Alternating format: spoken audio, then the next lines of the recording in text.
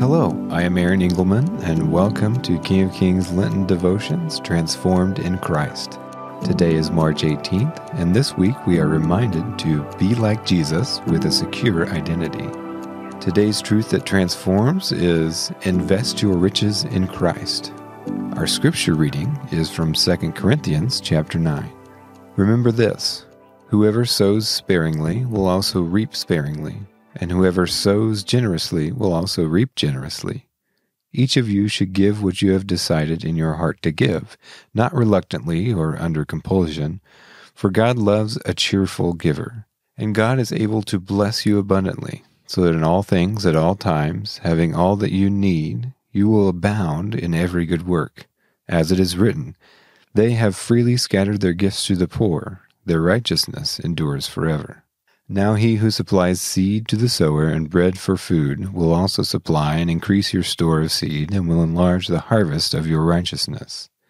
You will be enriched in every way, so that you can be generous on every occasion. And through us, your generosity will result in thankfulness to God. How are we transformed in Christ and shaped to be more like Him? Someone once advised, if you want to see what someone really values, check their credit card statement or bank account.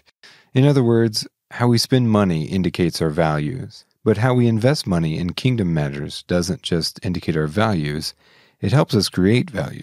We value more and more how God can use our lives for His purposes. It has kingdom return, which is one of the highest returns on investments we can have. We become freed from some of our selfishness and false notions that by just having more things, we will have more happiness or more freedom. Nonsense. We can invest our material and emotional riches in Christ and experience an abundance and kingdom return. This is the joy of serving Him. The following is an application story written by Patrick and Joyce Pierce. God has blessed all of us in America, and especially at King of Kings, with riches. We are all rich in money, possessions, talents, and time. God is calling each one of us to go and make disciples, teaching them to obey all of God's commands. Joyce and I are not called to move to a foreign country as missionaries, and chances are you aren't either. So we had to find what go in Jesus' great command meant for us. Each one of us must go in our own way, utilizing the riches that we have. Jesus didn't say in His great command, some of you go, or whoever and whenever you feel like it, go.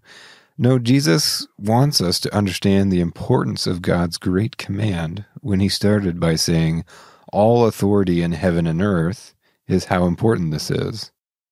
We have found what our go is, and we are being faithful to do our go. One of the factors we have found about our go is it is uncomfortable and pushes our boundaries. As we struggle to continue our go commitment to Jesus, our spirits and life together are lifted and blessed. It isn't just feeling comfort, it's being thrilled that what our go is accomplishing for God. What is your go for God? How are you pushing your boundaries of comfort for your go and make disciples? Each of us is rich just because of the training, skills, possession, and money that we have by being blessed here in the heartland of America. None of us have an excuse that we can give Jesus when we stand before Him as to why we didn't participate in His great command to go.